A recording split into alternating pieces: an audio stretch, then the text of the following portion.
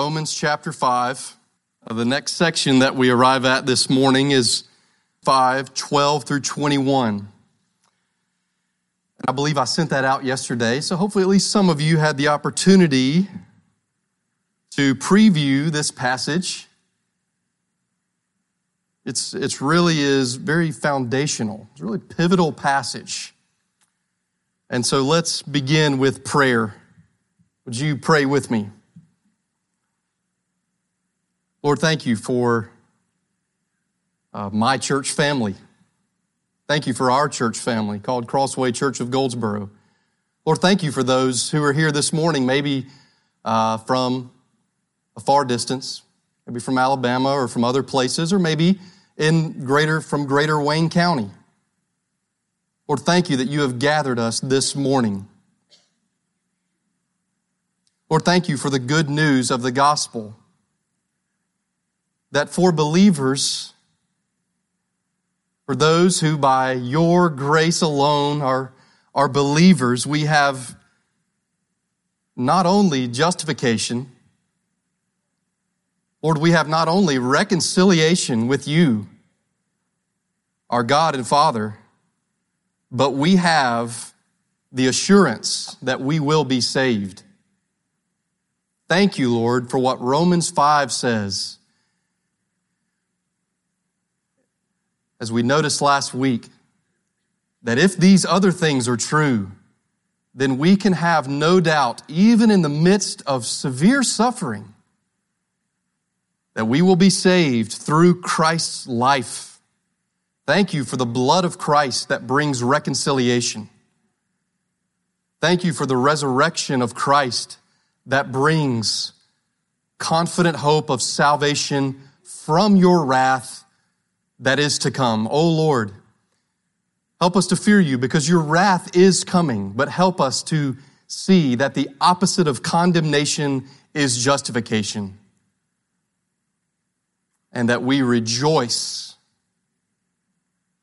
Lord, help us with assurance. Help us, as Pastor Ray has already prayed, Lord, as he mentioned, that we all have our stuff, that we all have our things, our trials. Lord,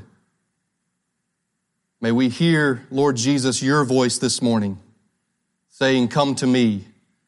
And may we say, Lord Jesus, we come. We come. We pray in his great name. Amen. Romans 5. Romans 5, verse 12. You'll look there with me. It says, therefore, Romans 5:12, just as sin came into the world through one man, and death through sin, and so death spread to all men because all sin. Now, if you'll indulge me, I just want to go back again because that's a lot right there. One more time. Therefore, just as sin came into the world through one man, and death through sin, and so death spread to all men because all sinned. For sin indeed was in the world before the law was given, but sin is not counted where there is no law. Yet death reigned from Adam to Moses, even over those whose sinning was not like the transgression of Adam, who was a type of the one who was to come. And we'll pause there for just a moment, even though the larger text is 12 through 21. I'll say this to you this morning. What one person does can have a massive effect on others. What one person does can have a massive effect on others. And when what that one person does is wrong, or even we might say evil, then it can have a massively devastating effect on others. It can even lead to the death of many. So one example, one Common example, unfortunately, that we know in our own country recently would be a shooter at a movie theater, for example. Now, the good news is this.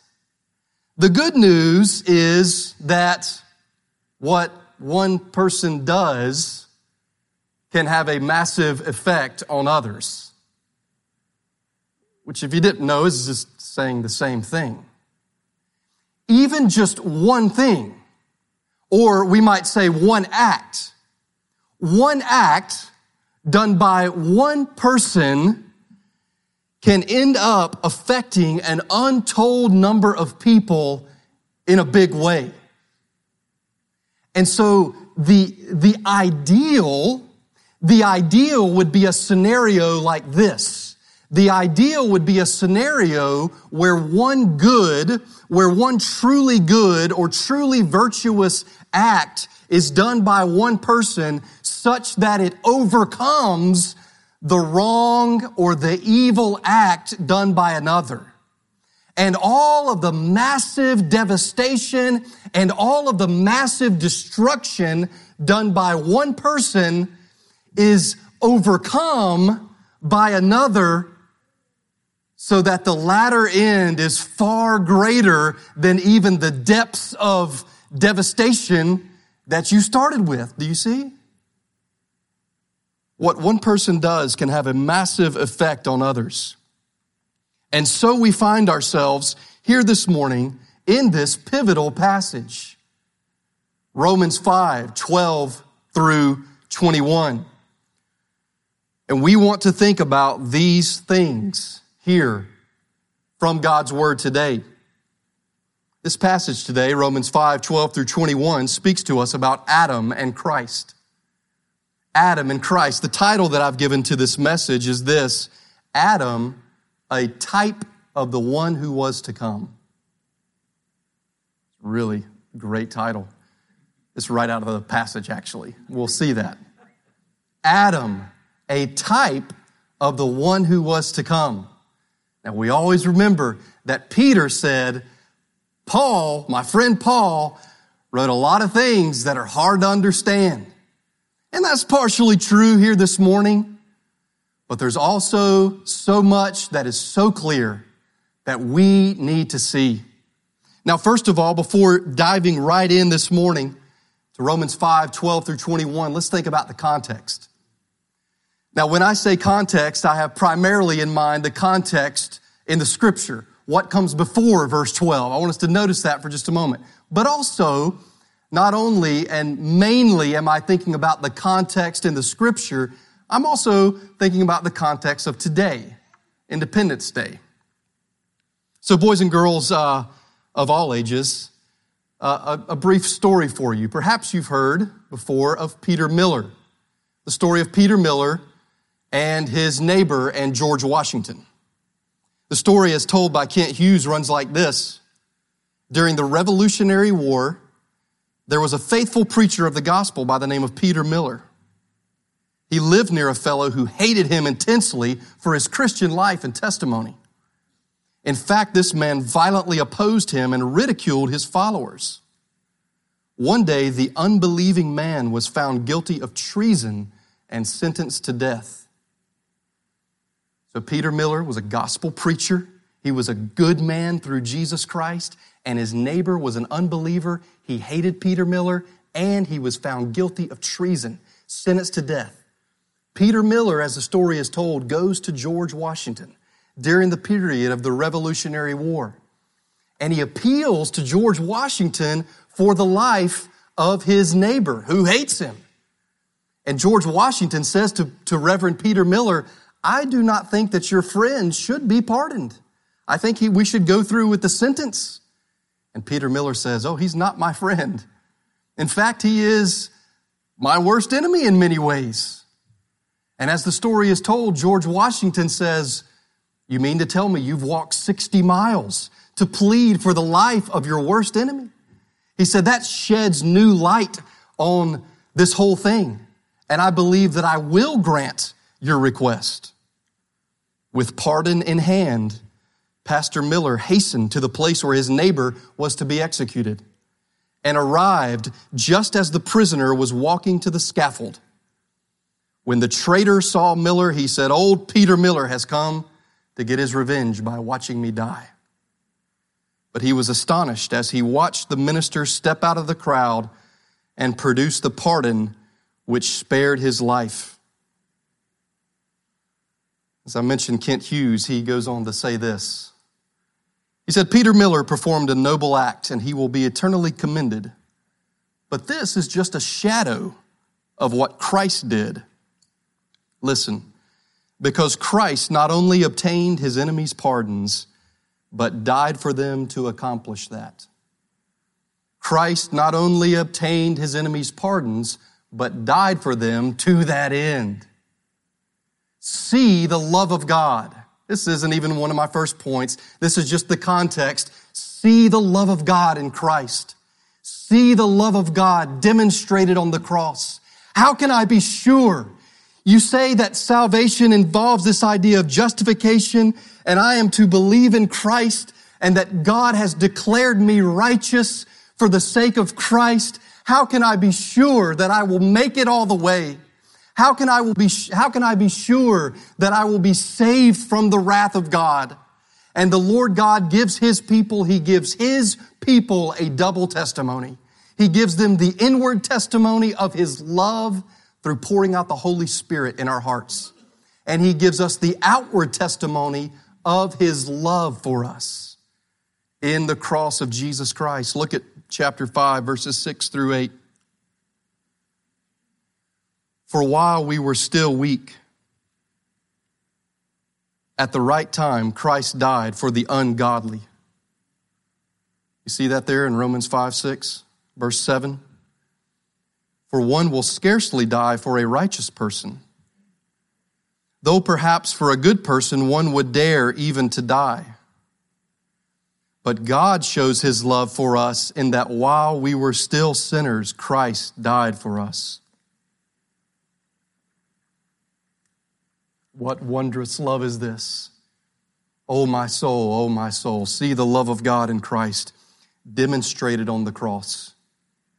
Be assured, be comforted, my brother and sister, through the double notice of God's love to you, outside and inside.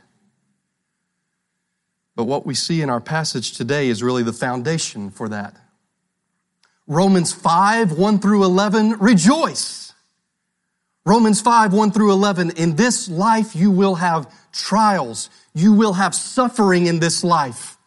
But rejoice because your future is sure. You have a sure and confident hope of future glory. How do we know that? It's based on the work of Christ. That's why that key word there in verse 12, therefore. Therefore. This is the foundation. This is the doctrinal underpinning, the foundation for what he said in verses 1 through 11, which again is rejoice in future glory. See the true and better Adam today. See the true and better Adam, who is the Lord Jesus Christ. I've already mentioned to you the title this morning, Adam, a type of the one who was to come. First of all, first thing that we want to see this morning is Romans 5, 12 through 21 is a very pivotal passage, and what it is Adam and Christ compared. Okay? Adam and Christ compared. So just notice the structure of this passage. Notice the structure. This is how it hangs together, in other words. Look at verse 12. Therefore, just as sin came into the world through one man and death through sin, and so death spread to all men because all sin. What did he say there at the beginning? See that at the beginning of verse 12? Therefore, just as. Now, what do you think about when you hear those words, just as? Well, you think about comparison, right? And so the structure of this passage, the number one thing that holds this passage together is this idea, and I think it's especially this way if you happen to have the NIV, it's just as, so also. Just as this, so also this. In the ESV from which I am preaching, it is as so. As so. So look at verse 18.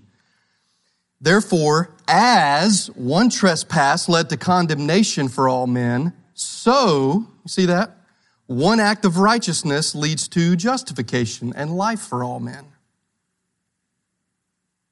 Verse 19. For as by the one man's disobedience the many were made sinners, so by the one man's obedience the many will be made righteous. Now the law came in to increase the trespass. But where sin increased, grace abounded all the more. So that, and here's our fourth time, verse 21, as sin reigned in death, and the word so is not there, but it's easily there in thought. As sin reigned in death, so grace also might reign through righteousness, leading to eternal life through Jesus Christ our Lord. This is the basic structure of Romans 5, 12 through 21, dear friends. Just as, so also, Adam and Christ compared. I mentioned briefly earlier the bad news with the example of the shooter at the movie theater. The bad news that what one person does can have a massive effect on others. But we've also begun to think about the fact that that's in a good way, that's a double-edged sword. That truth, that basic principle works both ways. What one person does can have a massive effect on others. And we see two men here this morning. We see two men. Let me also just give you a little bit more of what this passage is about. Look again at verse 12. Therefore, just as sin came into the world through one man and death through sin, and so death spread to all men because all sin. If you pay close attention, you actually see in verse 12 that he doesn't have a so also. He starts a comparison. You begin reading this and you see he's clearly starting an extended comparison. But even though the word so is there, he doesn't have a so also. It all goes with the just as. What I'm trying to say to you is what Paul does here is he picks up his thought only again in verse 18. So verse 12 carries you all the way down to verse 18. Therefore, as one trespass led to condemnation for all men, so one act of righteousness leads to justification and life for all men. Just giving you an overview here. And then verse 19 summarizes verses 12 and 18. Which means that verses 13 through 17 are kind of like a parenthesis. Very important, but kind of like a parenthesis. Let me tell you what I want to say. Let me come back to it in verse 18. Let me summarize it in verse 19. Let me bring it home in verses 20 through 21. And don't forget the parenthetical statement in verses 13 through 17. Adam and Christ. See the true and better Adam. You know, it really all, in one sense, it's really simple. In one sense, it all comes down to this. To Adam and Christ. Hold your place here for just a moment and turn to 1 Corinthians. You just have to flip over just a little bit. 1 Corinthians chapter 15.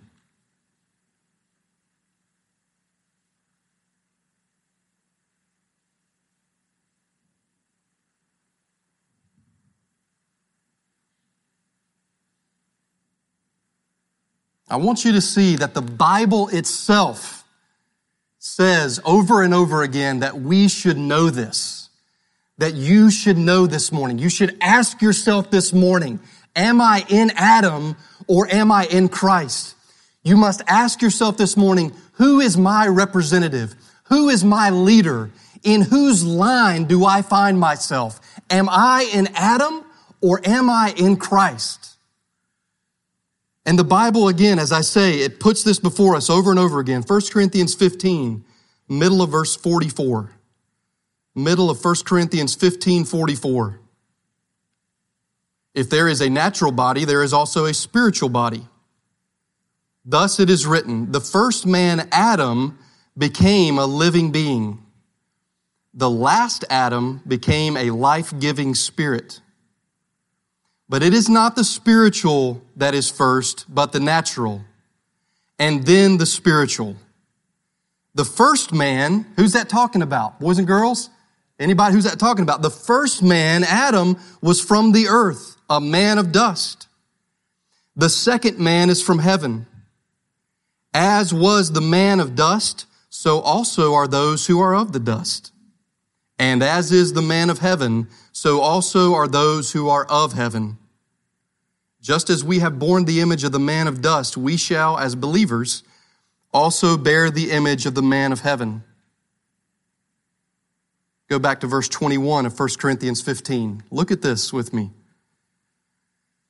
For as by a man came death, by a man has come also the resurrection of the dead.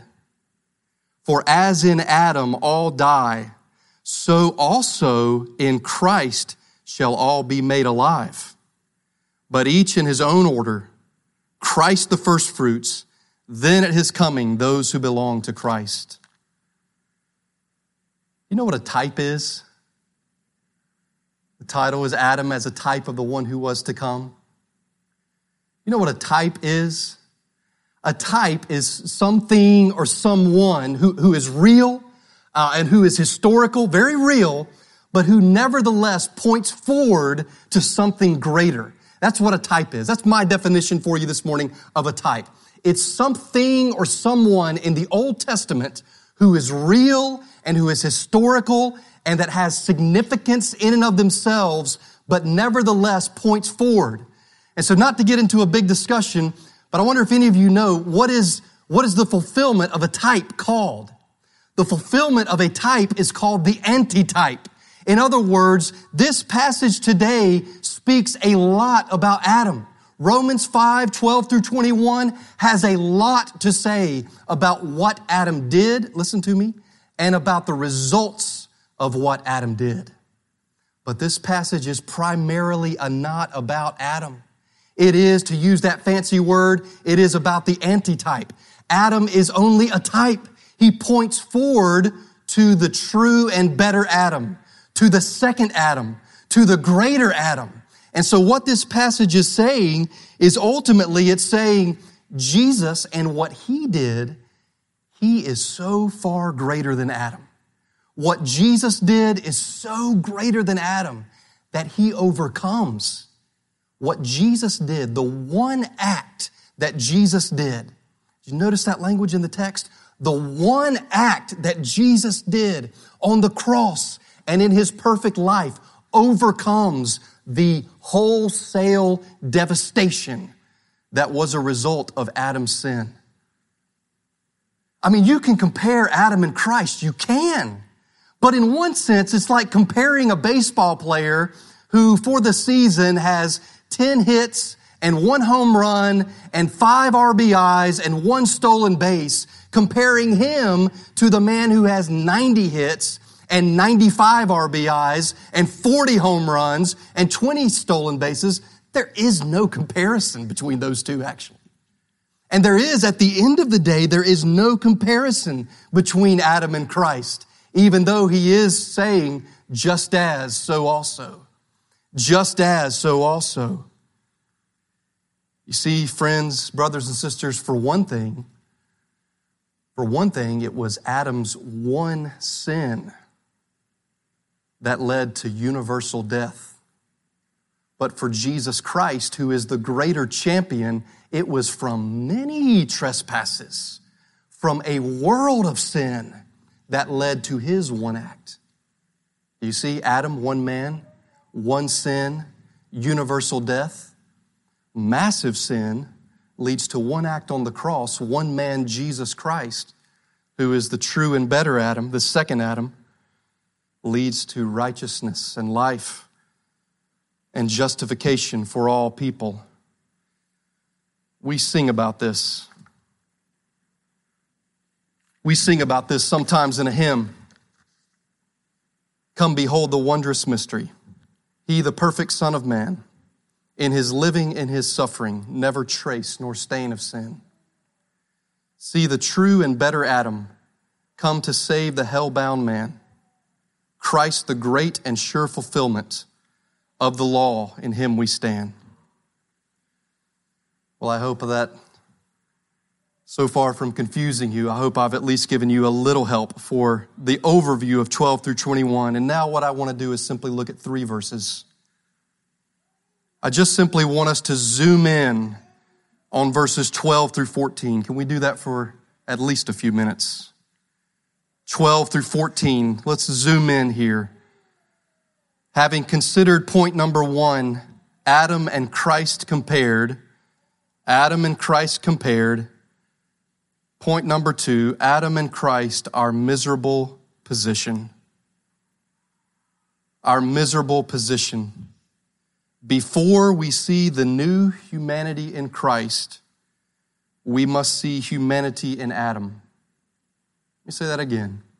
Before we see the new humanity in Christ, we must see humanity in Adam, and it is not good.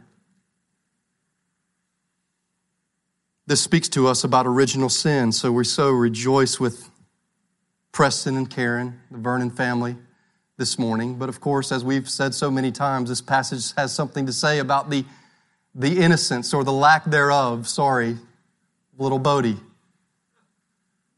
The innocence or the lack thereof of all babies. Therefore, just as sin came into the world through one man, and death through sin, and so death spread to all men because all sin, pause there for just a minute. Death is not natural. Contrary to what many people say, to what we say, well, death is just a normal part of life, right? It's what we all say in one sense. Death is an alien intrusion into God's good world. Death is not natural. It is not natural for that for which Pastor Ray prayed for the Kraft family. That's not just the way it is in life. What it says here is, first of all, it speaks about Adam, who is the type. And it speaks about what? This one man. And so you can think about the heading, one man. One man and one man. And one man is the leader of this group of people, and one man, before I cut off this cord, is the leader of this group of people. For one man, Adam, it's everybody who has ever lived. For one man, Christ, it's everybody who has ever believed the gospel. It's universal in the sense of both. Both are universal, although we're clearly not talking about universal salvation. With Christ, it's universal for Jew and for Gentile. For everyone who believes. For Adam, it's universal, full stop. It's everybody. One man, verse 12. One man, sin, death, universal death, because all sinned. Now, if you just look at this, if you look at verse 12, then you see that Paul clearly is assuming some things, right? What do I mean? Here's what I mean. I mean that Paul's not speaking to people who have zero biblical knowledge, who have no Christian worldview whatsoever. Look at it. What is he assuming here? He's not going into detail. He's not giving them a Sunday school lesson. I don't mean that in a bad way. He's not giving them a lesson about Genesis 3 and Genesis 2. Genesis 2, 16 and 17, of all the trees in the garden you may eat, but of this one tree you shall not eat. What does it say? For in the day that you eat of it, you shall surely die. And then Genesis 3, 17 through 19, listen to me, even though Eve was the first one to partake and then gave to her husband, we are talking here, that's interesting, right? We're talking about Adam.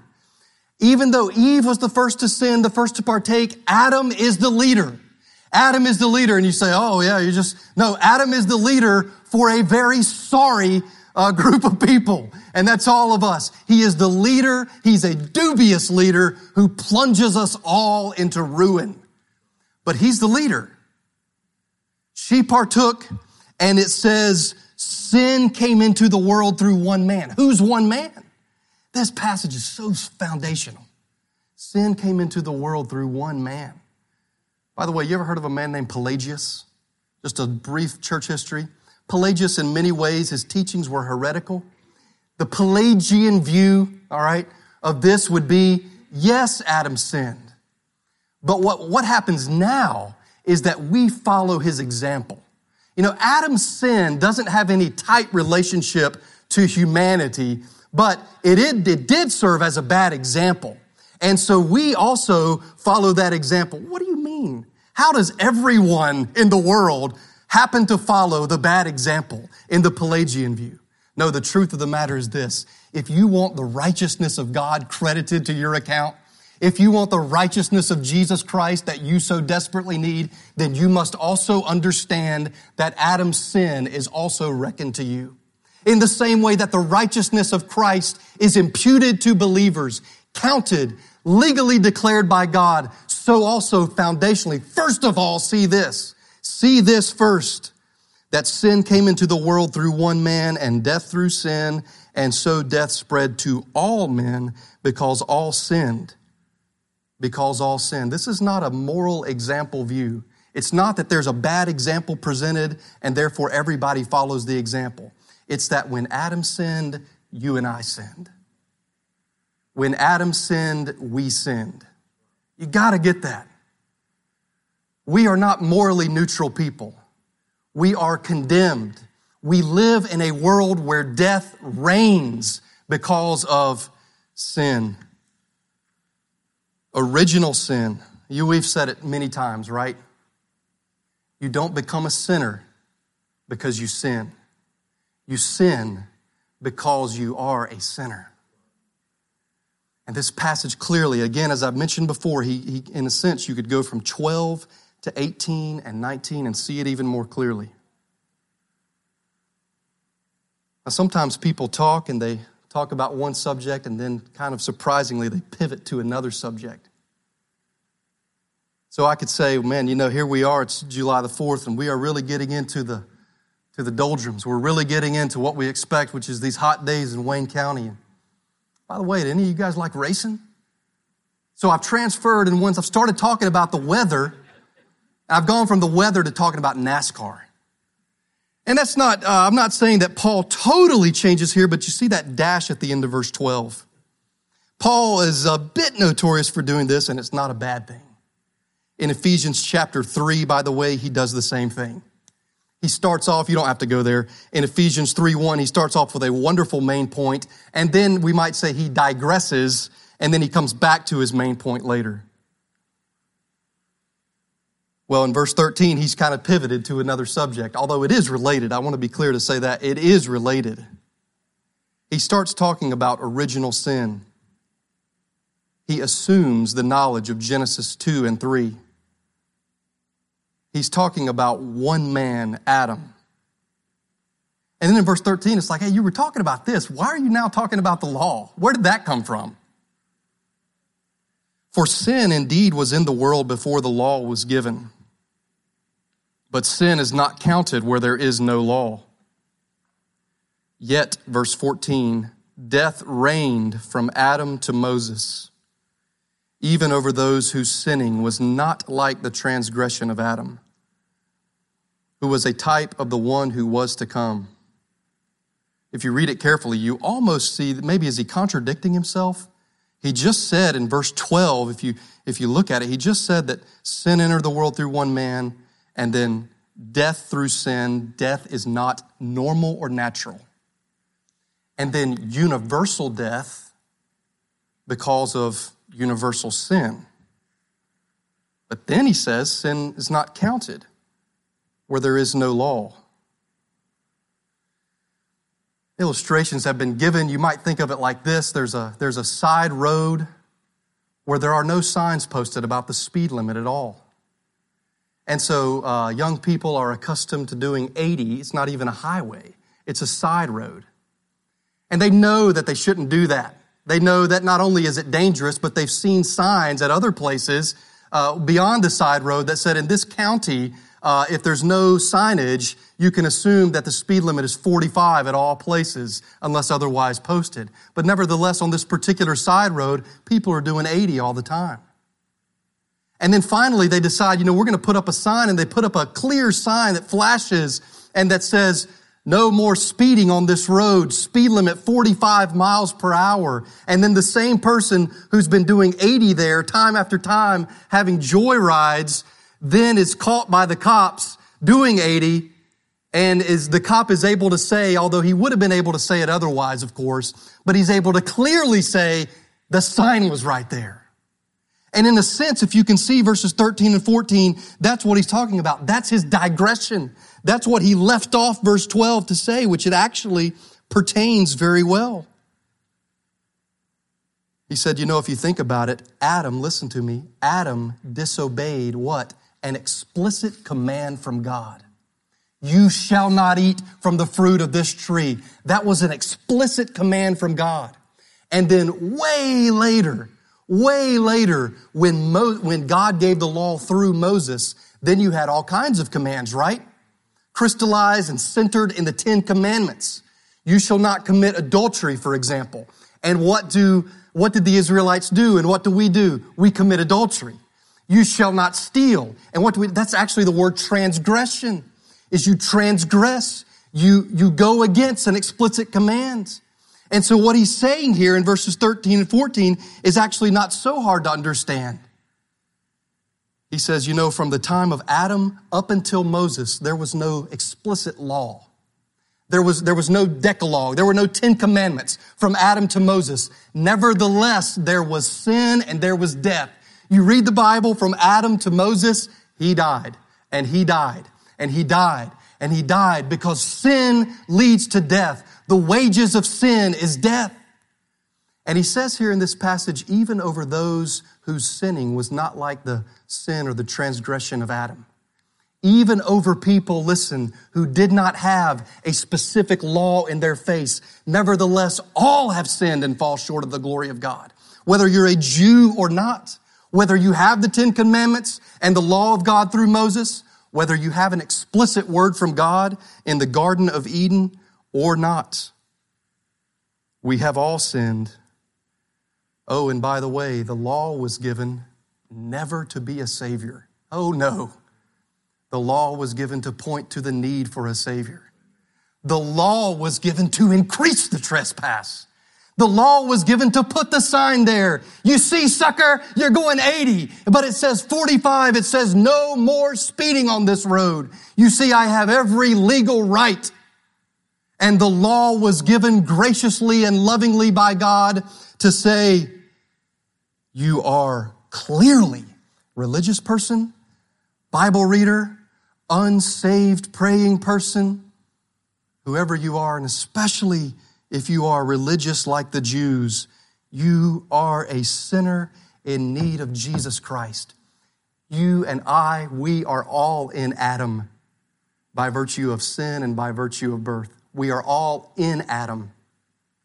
The question is, are you in Christ by the new birth? Do you see? There is birth, and then there is the new birth. There is Adam, and then there is the second Adam. Adam was a type of the one who was to come. The end of verse 14 says, praise God. In the same way that Genesis 1 talks about heavens and earth, that's real. But there's also a new heavens and a new earth coming.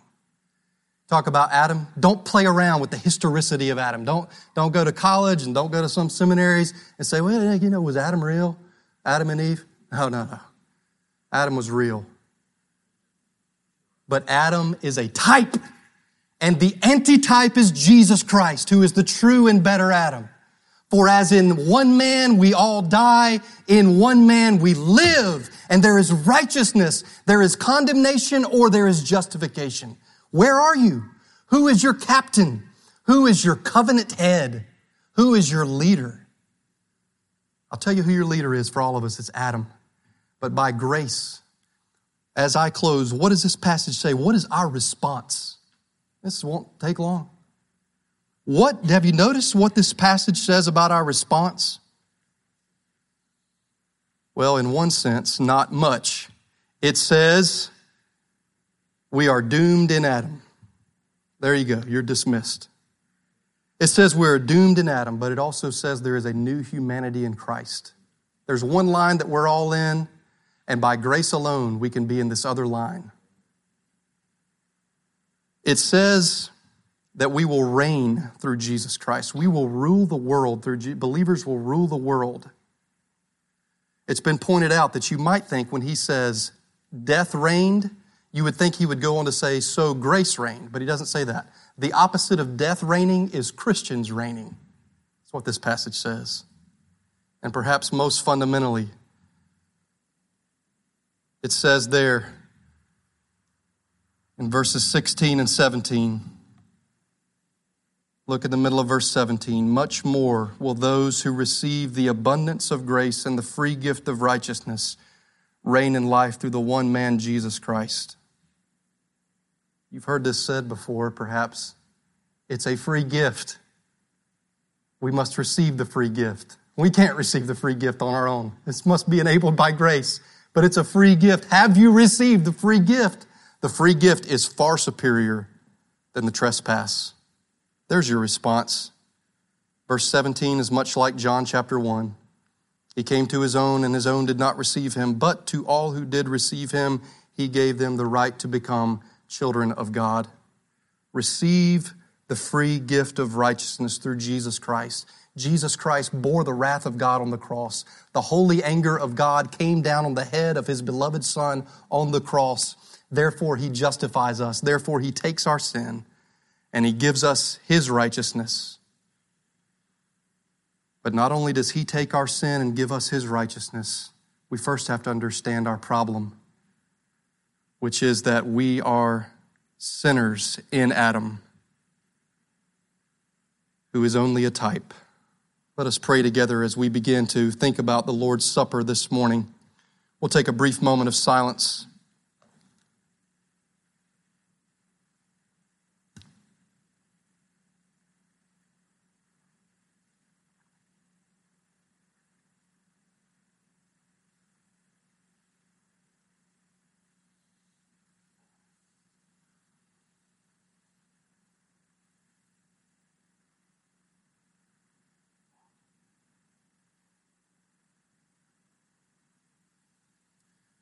Lord, thank you that even recently we were able to look as a congregation in Genesis chapters 1 through 3.